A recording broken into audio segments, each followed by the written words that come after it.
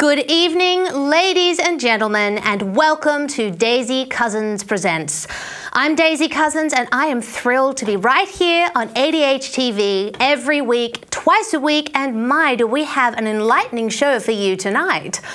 The last 7 or so years have seen a bit of a demographic transformation of global politics. Populism, particularly right-wing populism, is on the march, characterised by a mobilisation of the working class against the elite leftist laptop class.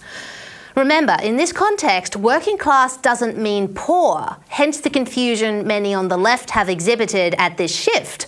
After all, the left has long touted itself as the champion of the downtrodden and the working class, which they were, until, of course, the left became more concerned with COVID jabs and radical gender theory than cost of living and family values.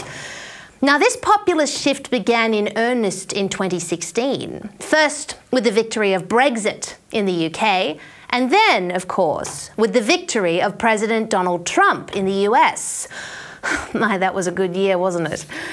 In 2019, we saw the re-election of the Tory party in the UK, with UK Labour delivered its worst result since 1938, and in Australia, we saw the election of the Liberal Party with Scott Morrison at the helm, a victory that most pundits, with the exception of yours truly and a couple of others, said was impossible, because the cultural zeitgeist surrounding both the Tories and the coalition was very much against them at the time, especially in the context of climate alarmism.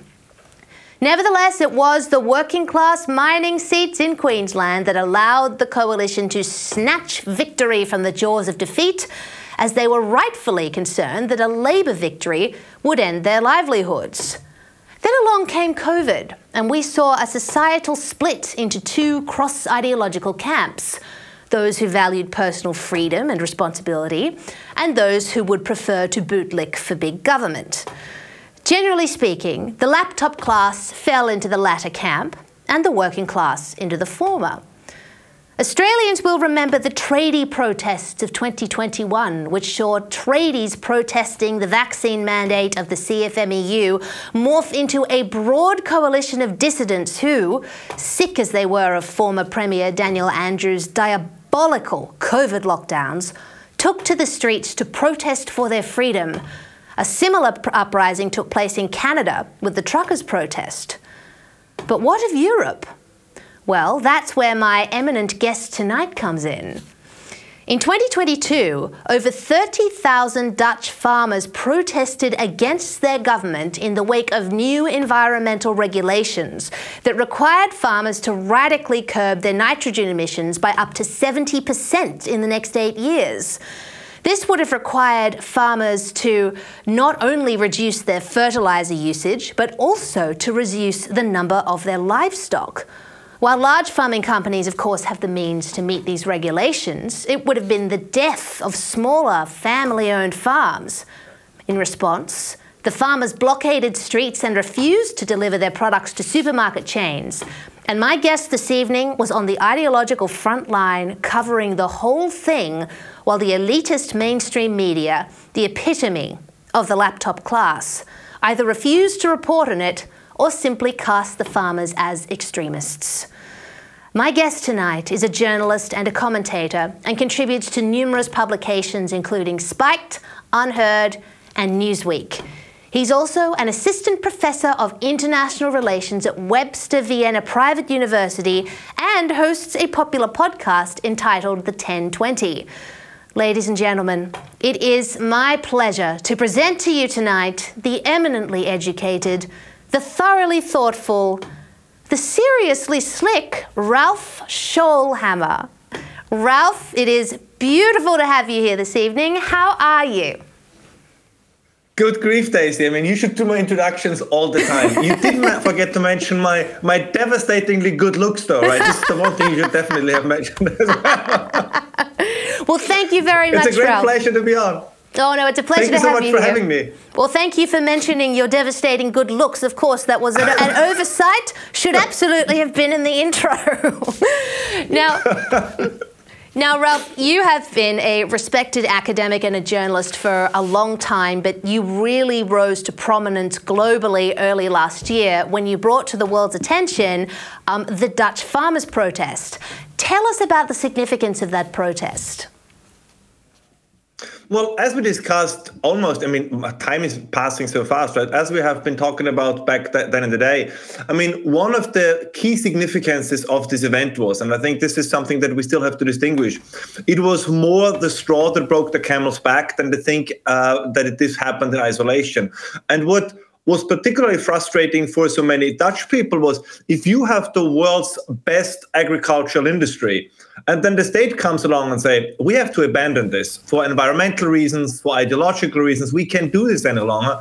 It's not just frustrating, it's also seen as an attack on your way of life. It's also seen as an attack on more or less, right, what makes you proud of your country. Because this was a little bit, I have to admit, sometimes not by bad intention, but a little bit misrepresented in the media. The Dutch farmers are not like this, yeoman farmer, small land parcel, hardworking farmers. Those are highly educated, industrialized, high-tech farmers. This is why they're so good at what they're doing. They are quite literally the Silicon Valley of farming. And again, quite literally, what the Dutch government attempted to do would have been the same as if Gavin Newsom in California, this might happen at any day now, tells Silicon Valley, this whole high-tech thing, this whole IT thing, we really shouldn't do this, right? We should do something else. We should find alternatives.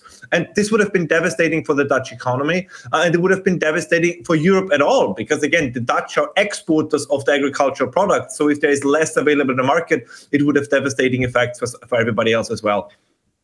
And it was quite a big deal for this protest to take place in the Netherlands, wasn't it? Because as you've pointed out, the Dutch people tend to be very consensus-oriented. Is that certainly the case?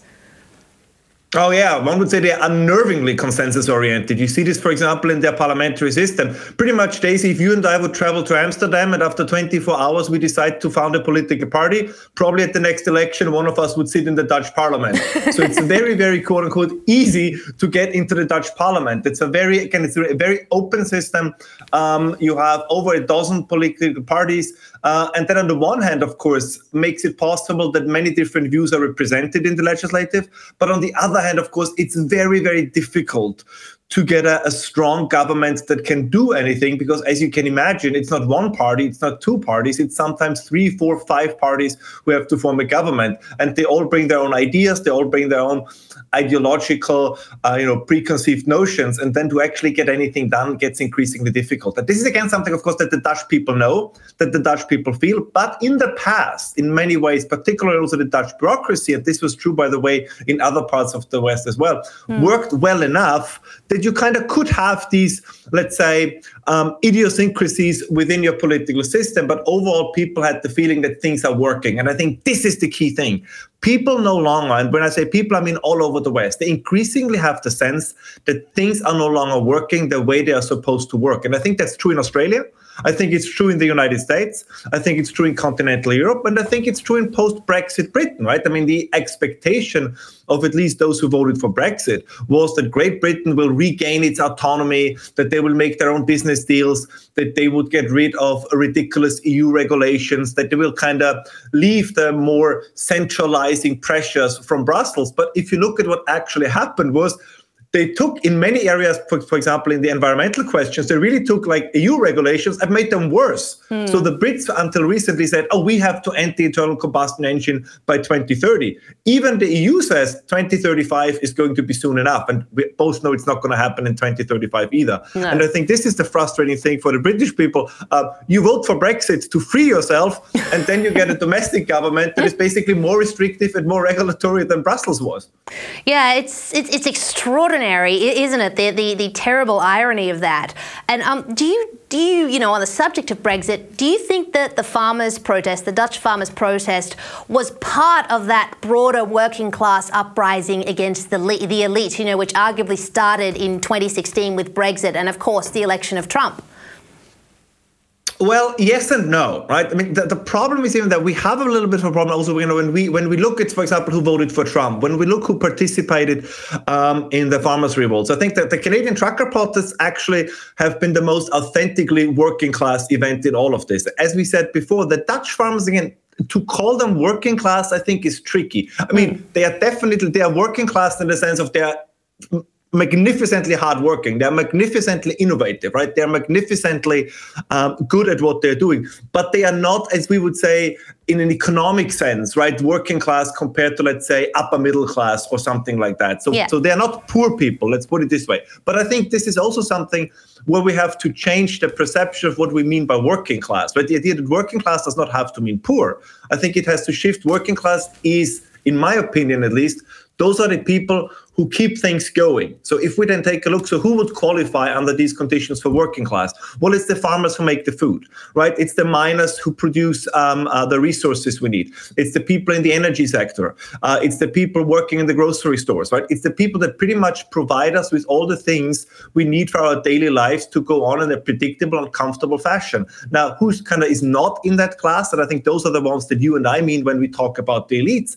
It's more or less people who sit around all day and think, quote unquote, big thoughts. And unfortunately, those people have a disproportionate impact on both politics, culture, and the media. And I think this is really the divide. It's not so much that they say, oh, those are the rich and those are the poor. Some make that argument. I'm not entirely convinced about it. I think it's more, there are those, and I hope that the two of us are in this camp, right, to say, okay, we need to focus on the things that really matter, right? Kind of not just bread and butter issues, also kind of ideas what matters to sustain our society, to sustain our civilization, if you want.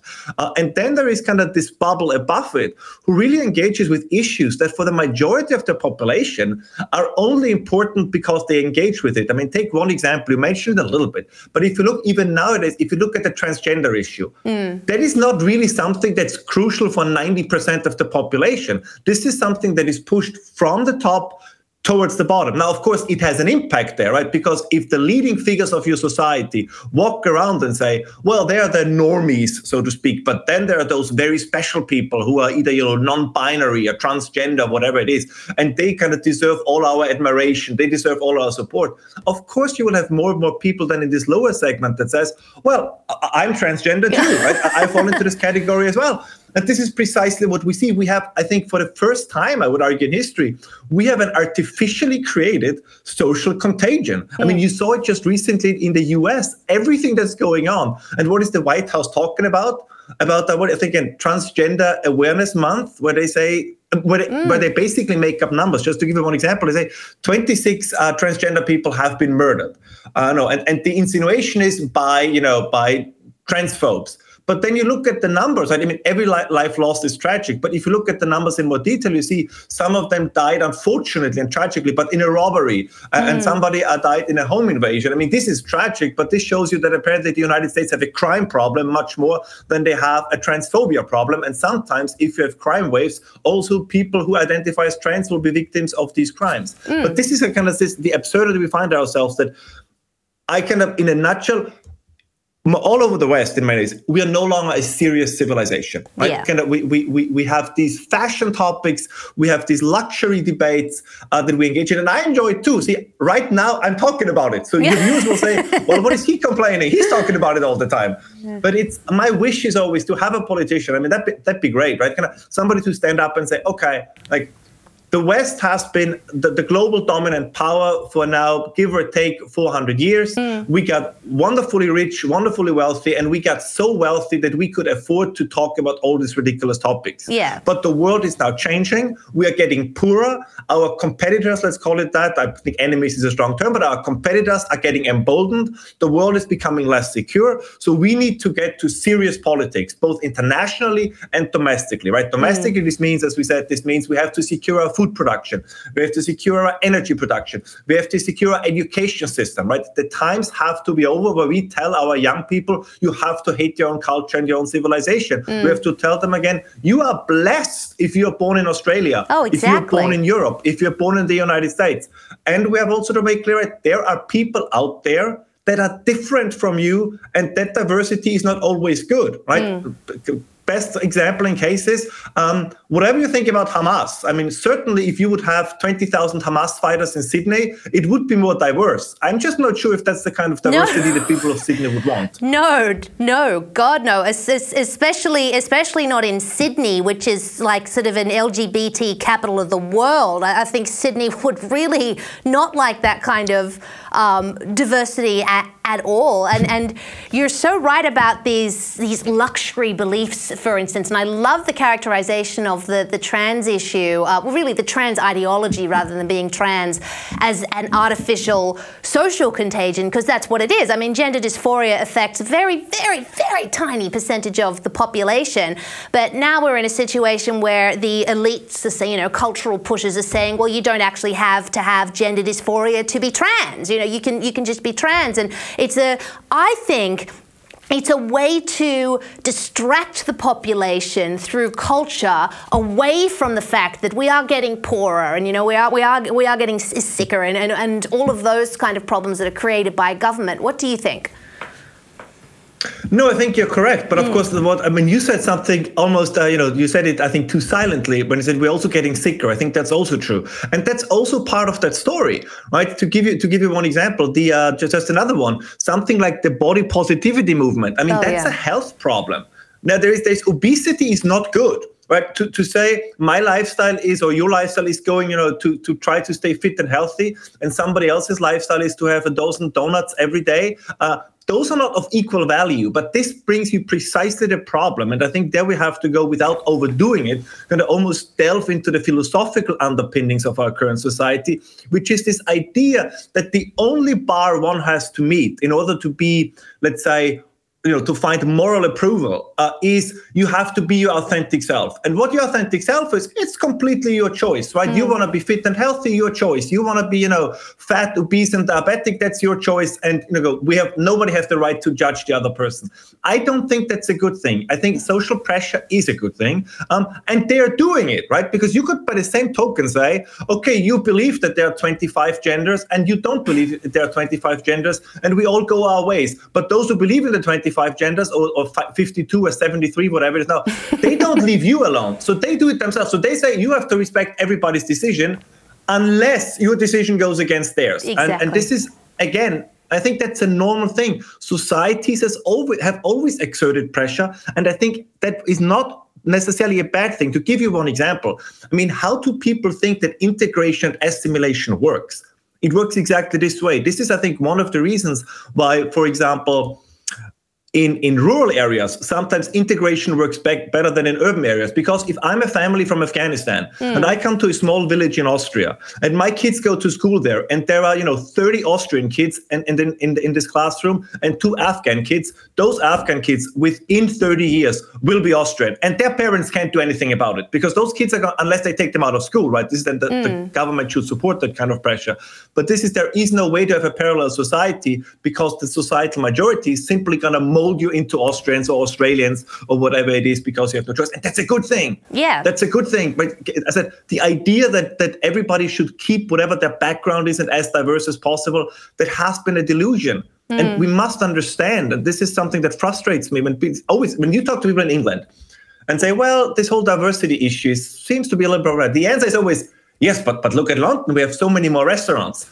Yeah, but people don't only identify as restaurant owners, right? They have political beliefs, they have social beliefs, they have values. So this is completely absurd. This is, I don't know, right? If this is like Great Britain saying in the 1930s, we need to open our borders, to immigration from Nazi Germany because they make really good bakeries. That is true. But you don't just get the bread, you probably also get the fascism. And I think this is also what we saw in recent years, right? I'm sure that many of these people that the 300,000 that demonstrated for Palestine and for in many parts for Hamas and armistices, I'm sure that many of them are probably hard workers and productive members of societies, but nobody gets up in the morning and says, my primary identity is being a barber or is being a cab driver or is being whatever it is, right? I know they do more than this. They say my primary identity is for example, being an Islamist. Or, being whatever it is. Exactly. And that's, you raise a great point there. There's a difference between multiculturalism and multiracialism. And unfortunately, the two tend to get used synonymously, or really multiracialism isn't used at all because they're two different things. Multiracialism is a good thing because it's people of all different races and creeds living together happily in the same society under the same cultural umbrella.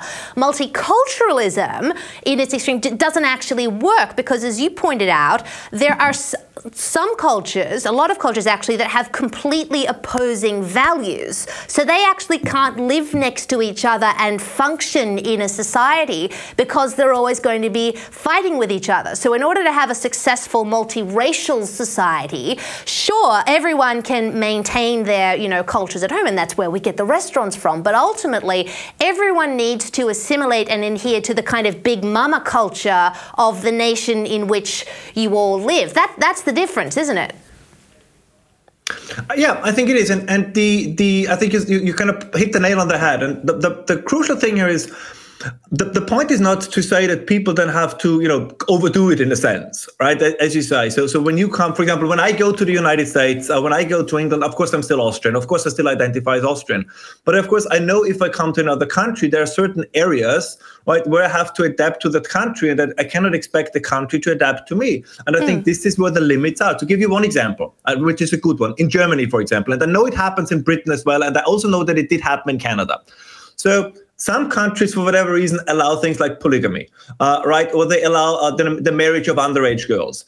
A self-confident culture would say, listen, if you come to Canada, if you come to the UK, if you come to Germany, if you come to Austria, you cannot come with 4 wives. That's not going to work for us. You cannot come with a wife that is 12 years old. But what happened in truth is that they turned a blind eye. Right, that they said, well, this is how they do things there. So who are we to say? How could we not allow that? And again, in Germany, this has been very, very publicly discussed. That you had cases where, for example, public funding or state support, welfare support, was going to people with multiple wives. And of course, the German people say, but this is not what we should do. But they said, well, they married abroad and they brought them. We cannot really break this up. And this committee said, no, you have to. Because the point is, and this is what we saw now, if you say with everything that goes against let's say the dominant values of your culture, did you say, well, it's just their values, it's just their, their folkloristic way to do life, then you have the same problem you have now, because this is also how we have treated anti-Semitism in the Muslim community. We said, well, it just happens. It's just something that these people believe, but it's nothing serious. And this is a little bit the bothersome thing. You can maintain your own culture to the point where it runs against, let's say, the key values or the key, let's say, cultural beliefs of the culture you move into. And to give you one example, we knew this in the past. The United States, there's something that is so often forgotten. The Mormons, right? When the Mormons came up with their idea of polygamy and doing things their own way, right? The United States, despite them having, religious freedom and, Congress shall make no law and should not compel you to any religion, militarily and legally stepped in and said, you guys cannot do this, right? Because you are free to exercise your religion, but once it runs up against, in the US case, the US Constitution or the core values enshrined in the US Constitution, the Constitution takes precedent and your beliefs, your religion does not. I cannot have a religion where I sacrifice virgins by throwing them into a volcano, because the argument would be, we don't do this. And this should be, we must learn this again. And the same is true if you're in a country, you cannot have 4 wives, right? This is just not how it works. You cannot marry an underage girl. And just to make this very clear, because people might say, oh, Ralph, you're exaggerating and this, you're dramatizing. No, we saw, for example, in Great Britain, for those of your viewers who haven't heard about it, the whole grooming gangs, what happened in Rotherham, what happened in these areas, right? Where underage girls, working class girls were sexually abused in, I would say, in the thousands, in the most atrocious ways. Society and the British state turned a blind eye. This is probably the most evil thing the British government could have done, because we know now from the victims that they did reach out, that they did ask for help. And the answer was, we can't really do anything because we might look racist, we might look intolerant. And so we are sacrificing in many ways our own culture, our own civilization. And innocent people on the altar of multiculturalism and again, these weird upper class belief systems. And we do this in other areas as well. I'm sure we're going to talk about this because the same is true when you tell people, in the energy sector, you don't need gas, you don't need oil, you don't need coal. It's all going to be wind, solar, and EVs. Yeah, if you can afford it, maybe. But if you can't, then you don't benefit from it. No. Sorry, this took much longer than I anticipated. No.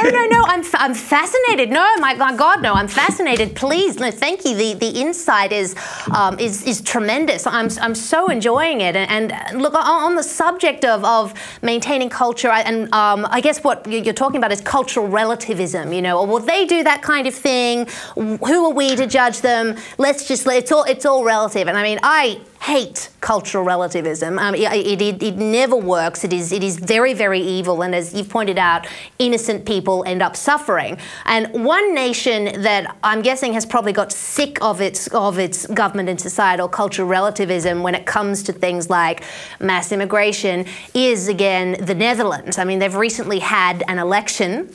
And who'd have thunk it, but who would win but a right-wing populist? He's anti-immigration, Geert Wilders. This is an extremely interesting development in politics, particularly on the back of Javier Milei, who is very similar in Argentina, winning. What's going on in the Netherlands? What can you tell us about the election? Well, the Dutch elections were super interesting because, as you correctly pointed out, right? I mean, Geert Wilders has been around for over 20 years. So it's not because some people say he's the Dutch Trump. He has been he was the Dutch Trump before there was the American Trump. So he has been around for a long, long, long time. Yeah. And his positions, he softened them a little bit, which I think was strategically smart because I think he realized that the global events are moving his direction anyways. So for him, it was no longer necessary to stand on the rooftop and yell fire. He just could tell people, the flames are coming ever closer. So what did I tell you?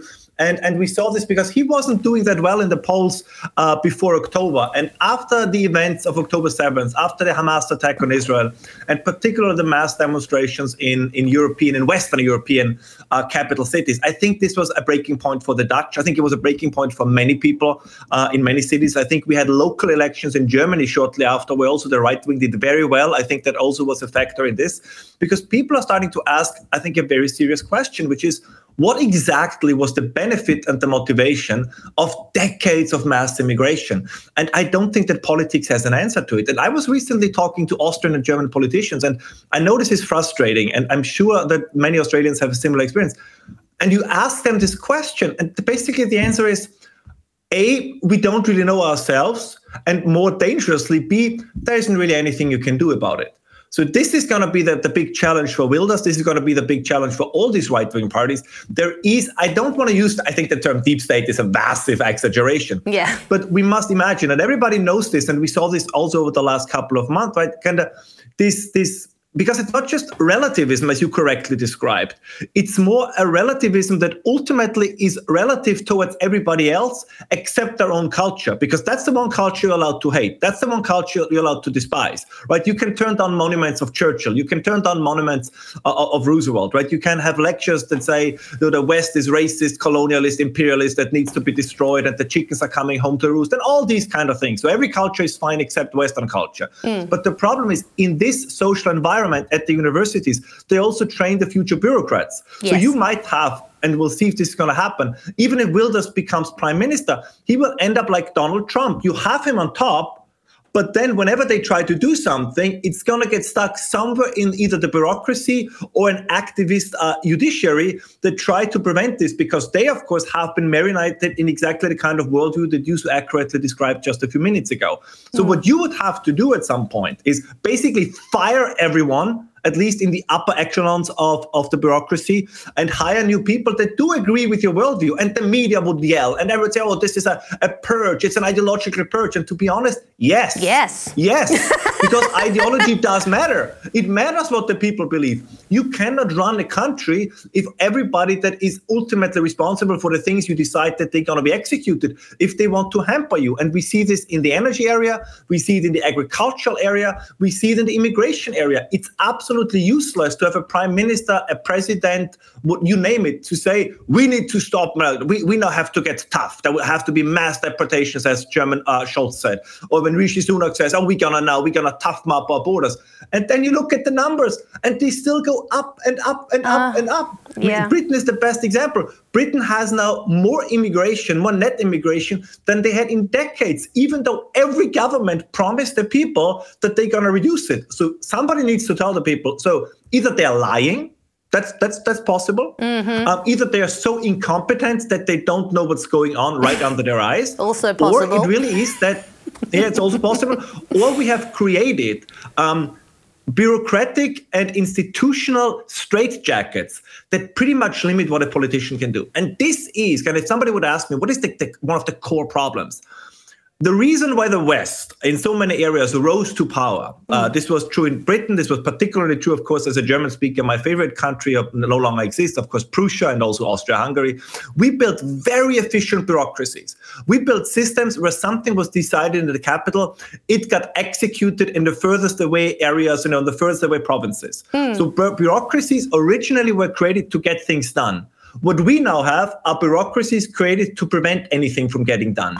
And I think this, in my opinion, this should be like, the main topic for every politician to say, we have completely inversed the purpose of the state. The state exists to do things, ideally, in the interest of the people. But now we basically have created a state as a straitjacket on the desires or the wishes or the ideas of the people. And it's just trying as much as it can, right, to keep things as they are, even though if they're now to the detrimental effect for the people. And I think this is, and I do think that after long periods of peace, which is a great thing. Yes. But even then, I think from time to time, you need I use this term because I want to provoke you and your viewers, of course. But I think you do on time and occasion, you need a purge of bureaucratic institutions, of unelected agencies, of all these elements that are completely removed from the control of the electorate. Right? Again, Brussels is a good example. Different agencies in the US, but also in Australia. You basically politics outsourced certain decision-making processes to agencies that nobody can vote out. That's so this true. is what the future Argentinian president, there's the famous video where he goes to this whiteboard and he says, what is Yes. that? The Department of Education out, and Out, Department yes. of Culture out. Out, yeah. He's not wrong. No. But there will always be something, like the state will always have its fingers in something. So the idea that you have a completely libertarian state is ridiculous. But he's not wrong in saying we need to look at these agencies and see, are they actually still doing things in the interest of the people, or are they only serving their own interests and the interest of the people who work for them? And if the conclusion is it's the latter and not the former, well then, Get out. And then you create something else. Yeah. Exactly. And it's interesting. Vivek Ramaswamy, who is one of the candidates vying, of course, for the Republican nominee, has said similar, like, there's all the rhetoric in America about draining the swamp. He actually has a plan, a concrete plan to drain the swamp, as he put it. And he said he just wants to get rid of all the three-letter organizations, get rid of the FBI, get rid of the Department of Education, get rid of the CIA, because he said they're not doing anything to further society or to help people. They're just sort of sitting there as useless, overpaid, bloated bureaucracies that are hampering any kind of real progress to make people's lives better. Yeah, I mean, take one example. I mean, when was the last time that somebody in public office got fired? Yeah. I mean, I think the only thing that gets you fired is if you have either supposedly, some kind of racist or sexual scandal. That's the only things that actually still get you out of office. Nobody was ever held responsible for COVID. Nope. And we know that all over the West, massively wrong decisions have been made. The more information that comes out, I have to admit, again, I hope I'm not going to lose your viewers now. I have to admit that once this whole thing started, I had let's say, more than 50% trust in government and decision makers. I have to say now, if I look back, I was wrong. Right? I have to admit, if the more information that comes out, the more, in many ways, I have to say, shocking it is. Yeah. Again, I still think that incompetence is a better explanation than a conspiracy. But even if somebody's incompetent, maybe you should fire them. Yes. Right? So there's this idea, well, he's an idiot, but he has a government job, so we can't really do anything. And the question was, why? Why? Right? Yeah, get rid of them. And this is, yeah. Yeah, there need to be. And it makes sense if. No, you go ahead. Go ahead. the problem is, and this is what we see also in Austria and we see in some cases, is because these agencies in many ways simply have become I always say this is the main purpose nowadays of many EU institutions. They are like, luxurious pre-retirement positions. So you can't really do anything with those people. So you shove them into something, right? They then become, an European parliamentarian, or they become, like in the United States, deputy vice secretary, vice something deputy for anything. So, but you can't, you switch them then to positions where they can do no harm. But no, you should fire them. People should feel responsibility in their jobs, and if you screw up, it should have consequences. Nobody, you don't have to do it in China, where corrupt civil servants are shot. I don't think we have to go that far. No, not quite that far.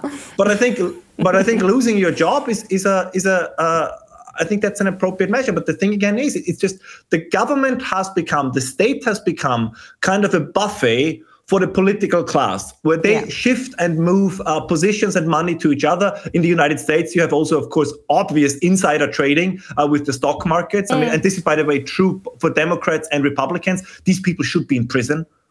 So this is that you make laws, for example, it's going to affect, let's say, the microchip sector, and you're going to make this law, so you can buy stocks of IT companies because your laws are going to affect them. This is such. And we've been grown so accustomed to it that we shrug it off. We say, well, this is what they do. Yeah, people just accept the corruption, and they shouldn't. They shouldn't. We should not be accepting this level of corruption within our governments. And I think you're right. And COVID really highlighted that. I mean, we had that in Australia in spades. As you know, it was completely infuriating, but nobody has been held to account. And the frustrating thing is that probably no one ever will be held to account, so people will have suffered under these lockdowns and the border closures and the vaccine mandates, ultimately for nothing. But yes, there needs to be, and perhaps with the election of these right-wing populists, there's a move now in the public that people want these bureaucracies held accountable. And of course, one thing that these bureaucracies are very, very keen on, and you and I have to talk about this, is climate change. They're very, very keen on climate alarmism. And you, very interestingly, spoke with Jordan Peterson last year about how climate change has become ideological, political and cultural. And as you put it, and I found this comment really interesting, you said that you felt that possibly some people don't actually want global warming to go away because they have just put their heart and soul into the issue. Can you elaborate on that for us? Yeah, no, I absolutely believe this. And I think I can even provide some evidence for this, because it is no coincidence that so many who are active in the climate movement, whether it's Fridays for Futures or Last Generation or Extinction Rebellion, or the likes of whether it's, George Monbiot in Britain, or John Kerry has changed his tune on these issues now a little bit, or Greenpeace, all these, famous organizations. Just to pick one example, we have an absolutely low to no carbon, for example, source of electricity, and that is, of course, nuclear power. Yet they're all against nuclear power. One wonders why. We have direct air capture. We have carbon capture and sequestrations. There are many things we can do to really limit the negative effects of the use of fossil fuels, but still kind of maintain our wealth and our prosperity. Yet somehow they're against all of this. And this tells me something. It is not so much about saving the environment. It is, and by the way, they openly say this, it is about atoning for the sins of the human race, or again, much more, I believe, for the sins of the West. It is for, the industrialization. We are a blight on the planet. We are, and they say we are like a cancer, and 8 billion is too much, and 4 billion is too much, and maybe 400 million would be too much, and we need to get the numbers down. It's all the Paul Ehrlich, the population bomb kind of thing, that there are just too many of us. And what is the best way to get less of us? Well, if you reduce prosperity, right? If you make people starve and quote unquote die earlier, you get less people. And just to kind of add on to this, they are openly speaking about this. They have no qualms. Greta Thunberg, I think, is the best example. I mean, her mask, I think, has now slipped entirely. It was never about the climate. It was always a kind of misanthropic, Malthusian anti-Western, anti-prosperity ideology that, of course, once again, she herself was never exposed to the consequences of her policies because she can jet set around the world. I mean, we had this case, this was an Australian case. I loved it. I forget which radio show it was. Where this young girl was interviewed and she said, flying is bad and you shouldn't go to Fiji and everything. And then the interviewer said, well, when did you fly the last time? And she said, well, a couple of weeks ago. And she said, where did you fly to? And she said, well, to Fiji. First of all, I loved the fact that she was so honest because she could just have lied. So I find that very likable. But it gives you a sense of what this movement is about. It is about, if I say I want to save the planet, I can accept myself from the actions necessary to do so. So we're going to keep all these Africans in poverty, right? We tell all these people that, live outside the cities, like in London, for example, you cannot drive your car to work because we have an ultra low emission zone and then you have to pay a fine or something. But I can board a plane to Fiji or I can board a plane to Bali because I'm doing so much for the environment in my attitudes, in my values, that I myself don't have to live up to them. They are in many ways like, the kind of, the medieval, some, not all of them, some of them were actually pretty interesting and good people. Yeah. But like kind of the medieval Catholics that say, well, I'm such a great Catholic. So if I, indulge in gluttony or these kind of things, it's okay because I do so much on the other end. So I'm no longer convinced of this movement. But for me, it also, of course, falls into another category, which is, and I think this is what people also feel. If you cannot solve a housing problem, if we talk about Australia and other areas, if you cannot solve the problem of energy bills, if you cannot solve the problem of crime, if you cannot protect your border, so if you cannot do the basic things that define a state as a sovereign state, and then you go out and say, the global climate, the very heavens, no problem. We got that under control. Right? People will start to say, nah. This is, this is the most kind of Jordan Peterson thing of all. It's like the famous, if you cannot keep your room clean, but you say you can change the world, it's just, start small and then work your way up. But I think it's something else, and you mentioned this, it's just, if you cannot, there's this saying, if you solve the small problems, the big problems kind of solve themselves. And I think it's a little bit, it works the other way around as well. If you don't solve the small problems, you then just focus on the quote unquote big problems. And that's it, right? I mean, if a politician goes out, for example, in Austria or Germany, and this is also, by the way, a media and culture problem. If you have Austrian politicians talking about what we have to do in Austria to protect the climate, 8 million Austrians will not save the global climate, right? It's impossible. We can go back to the Stone Age and it would not do a blip to CO2 emissions or anything else. Exactly. But there's nobody in the media, there's nobody in, the culture, there's nobody saying, listen, guys, this is ridiculous. Like 8 million Austrians will not make a difference. Everybody nods along and, strokes their chin and says, yes, we care so much. Yes. We care so much. And if you point the absurdity out, they say, well, it is because we have to lead by example. Yes. And this is this absurd arrogance. Do they really think that people in New Delhi, that people in Beijing, that Xi Jinping, that Modi, that they get up in the morning and say, what are the Austrians doing? My assistant, tell me, give me the headlines from Austria. What is Vienna deciding? It's so absurd. It is thing. We are at the same time saying, oh, the West, the guilt, right? We only have to apologize. But at the same time, we believe that in our self-hatred, we're going to be a role model for others. It's a very odd psychological, a cognitive dissonance. It's so strange. On the one hand, you say, it's very, very odd. And it is a problem. I mean, I know, and I don't want to do the whole civilizational decline kind of thing.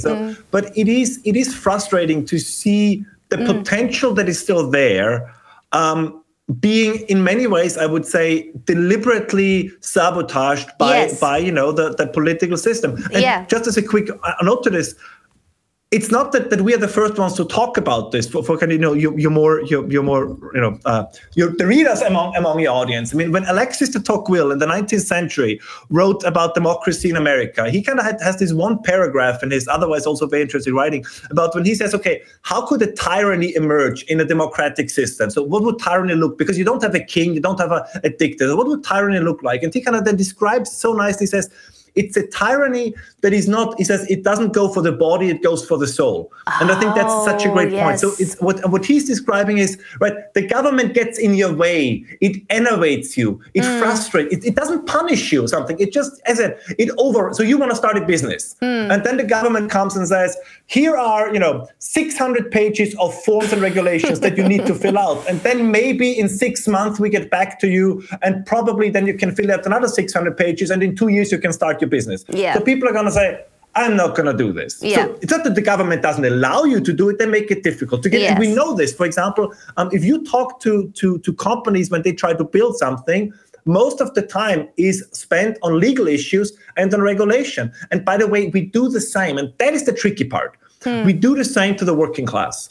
Right? We demoralize the working class. We kind of create a system where we give them enough to survive, but also exactly the amount very often kind of to keep them in a state where they cannot rise themselves up. Exactly. And this is the most insidious thing, right? So you create the level of comfort that is too little to be truly satisfied, but too much to get up in the morning and say, I need to do something. And that's but if it's done on purpose or not, I cannot tell you. But this is also, I think, something we have to address. So it is not that it's just the poor working class that is under the thumb of the ruling elites. It's also that the working class is precisely what de Tocqueville describes. They're enervated. Yes. We have a quote-unquote problem of the soul within the working class. And you see this in alcohol abuse. In the United States is drug abuse, suicide rates. Right? We have all the numbers. We see there is a psychological malaise underway. Definitely. And very often the institutions that should solve it make it worse. Absolutely. I really think you've hit the nail on the head there with sort of tyranny of the soul. It's impossible to innovate anything more. It's like this death by 1,000 cuts of the state. Yeah, totally death by 1,000 cuts. And look, you mentioned Greta Thunberg. We have to talk about Greta Thunberg. You mentioned now that her mask has been lifted and we see where she is. I mean, for some reason, she has thrown herself into the pro-Palestine movement. And I've got a little clip to show you. And she was called out on this by an attendee at a protest she spoke at in the Netherlands recently. Let's take a look at the clip. I've been listening. I come here for a climate demonstration, not a political view. This is climate demonstration. Calm down.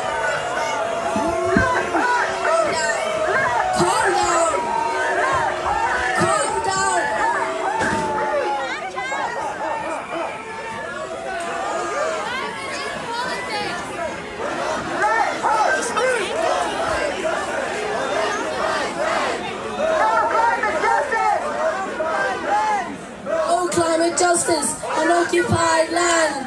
No climate justice on occupied land. Now, Ralph, that cry, no climate justice on occupied land, they're somehow drawing a connection between climate activism and Gaza. How are they doing that? Do you understand it? Because I certainly don't. Well, it depends on the angle from which you look at it, but I think it falls back to what I said before, that the climate movement, with a few exceptions, there are always exceptions. I'm sure, like the gentleman, for example, who stormed the stage and said he's here for a climate demonstration and not for a political rally. I think he's one of the kind of true believers in the climate issue, but many others are not. As we said before, for many others, it's a religious ersatz satisfaction of the part of the human soul that has a religious urge and a religious need. And it's in many ways it highlights, I would argue, the ongoing problem of Western historical consciousness, which is that the German philosopher Leo Strauss, and again, I don't want to get old, but sometimes there were people who just hit the nail on the head, as we said before.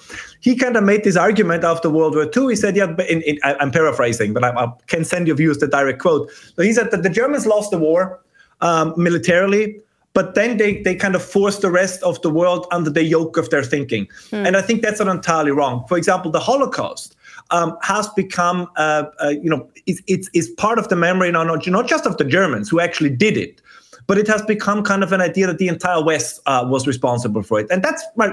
That's fine, right? I have not necessarily a problem with this. But what you, of course, now have, in order to really get yourself on the moral high ground, you kind of have to demonstrate to the world that if you would have lived at that time, right, you would have been in the resistance. You would have been, you would have stood up against the Holocaust. You would have been, a better person.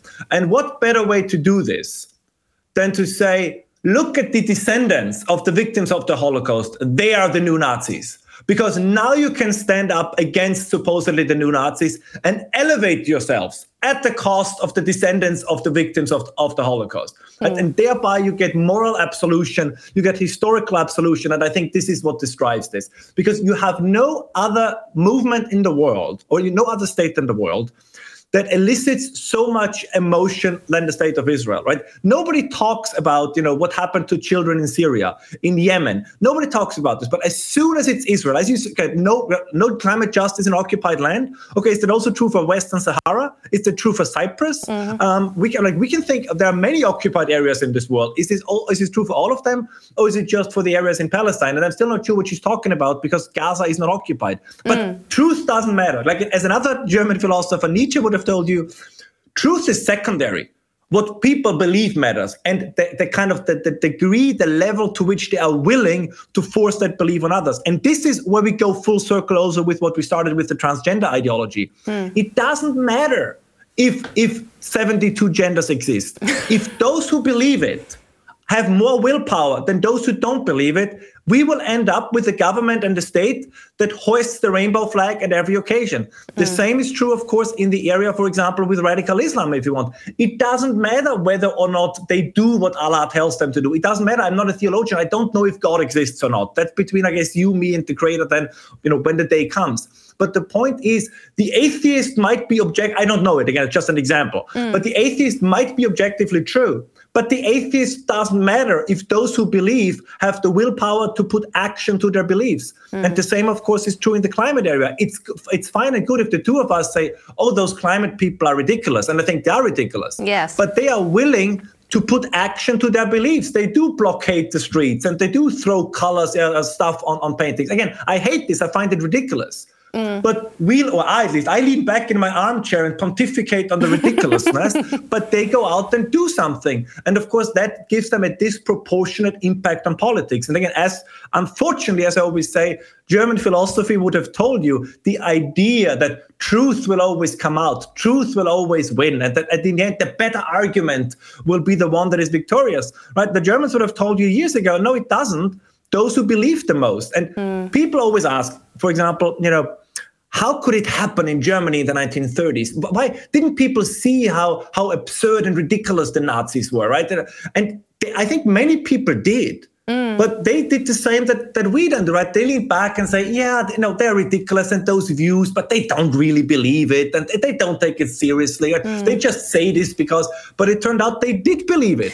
And the most ridiculous belief becomes dangerous if those who hold that belief are willing to execute it and turn it into reality. And I think this happens again and again and again. And this is just the last point, because I think this is so important. The majority doesn't matter. The silent majority doesn't matter. History is never made by the silent majority. It's made by the vocal minority. To give you one example, a majority of people in 1776 did not want to become independent from Great Britain. But you had a small, dedicated, educated minority around George Washington, Thomas Jefferson, and the others who said, let's do this thing. And then the quote-unquote silent majority, some of them moved to Canada, and the rest said, all right, what can we do? And this is exactly what you see happening now as well. As we said before, what's the big deal? Okay, fine, then you have a transgender bathroom. And okay, then they tell our 5-year-old kids the pleasures of oral and anal sex. And then they have 4 wives. And so it's always, and the silent majority, they are very silent. But don't be surprised. And if you wake up in a society that is dominated by, the not so silent minority. And I think this is where we're going. And I think... Again, that took longer than anticipated. No. It is fascinating. it's fascinating, Ralph, and important as well. You know, it's all very well to talk about the silent majority, but I think the silent majority needs to start speaking up because, as you said, we've seen time and time again throughout history when the silent majority stays silent, well, the nasty vocal minority ends up in charge, and that is the last thing we want to see again at this point in human history. Ralph Schoellhammer, this has been a delightful interview. It's been fascinating, enlightening. I enjoyed every second of it. Just before we go, please tell everyone where can they find you online? I'm horrible, unfortunately, with digital media. So I think the best way is if you Google my name, you'll find me. If you just check out my Twitter account, I'm still doing quite a bit on there. I promise I'll try to get better with this. I'll try to kind of. I'm probably at some point going to start my own Substack to have everything put all together. I guess I need an assistant. So yes. I've reached this point where I need somebody to help me with these issues. But otherwise, again, thank you so much for having me, and I really hope that we can do this again in the future. I think these topics are important, right? Because I think many people feel exactly the way that we do, but there is still this hesitancy because you say, yeah, but if I say it, then, will my friends still talk to me? Will my neighbors still talk to me? I think kind of to try to give a little bit of a voice to the voiceless is an important thing to do. To unsilence the silent majority. I think so too. I think together, Ralph, you and I and others can unsilence the silent majority and give them that confidence. Ralph Schoellhammer, you're wonderful. We will definitely see you again. Thank you so much for coming on the show tonight. Thank you for having me.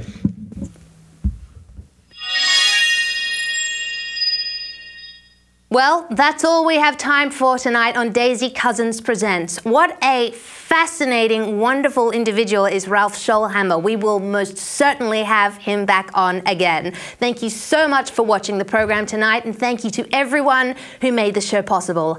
Up next is the impeccable Alan Jones, and make sure you tune in next week and every week for more of the world's most fascinating, creative people. Good night, world. I'll see you soon.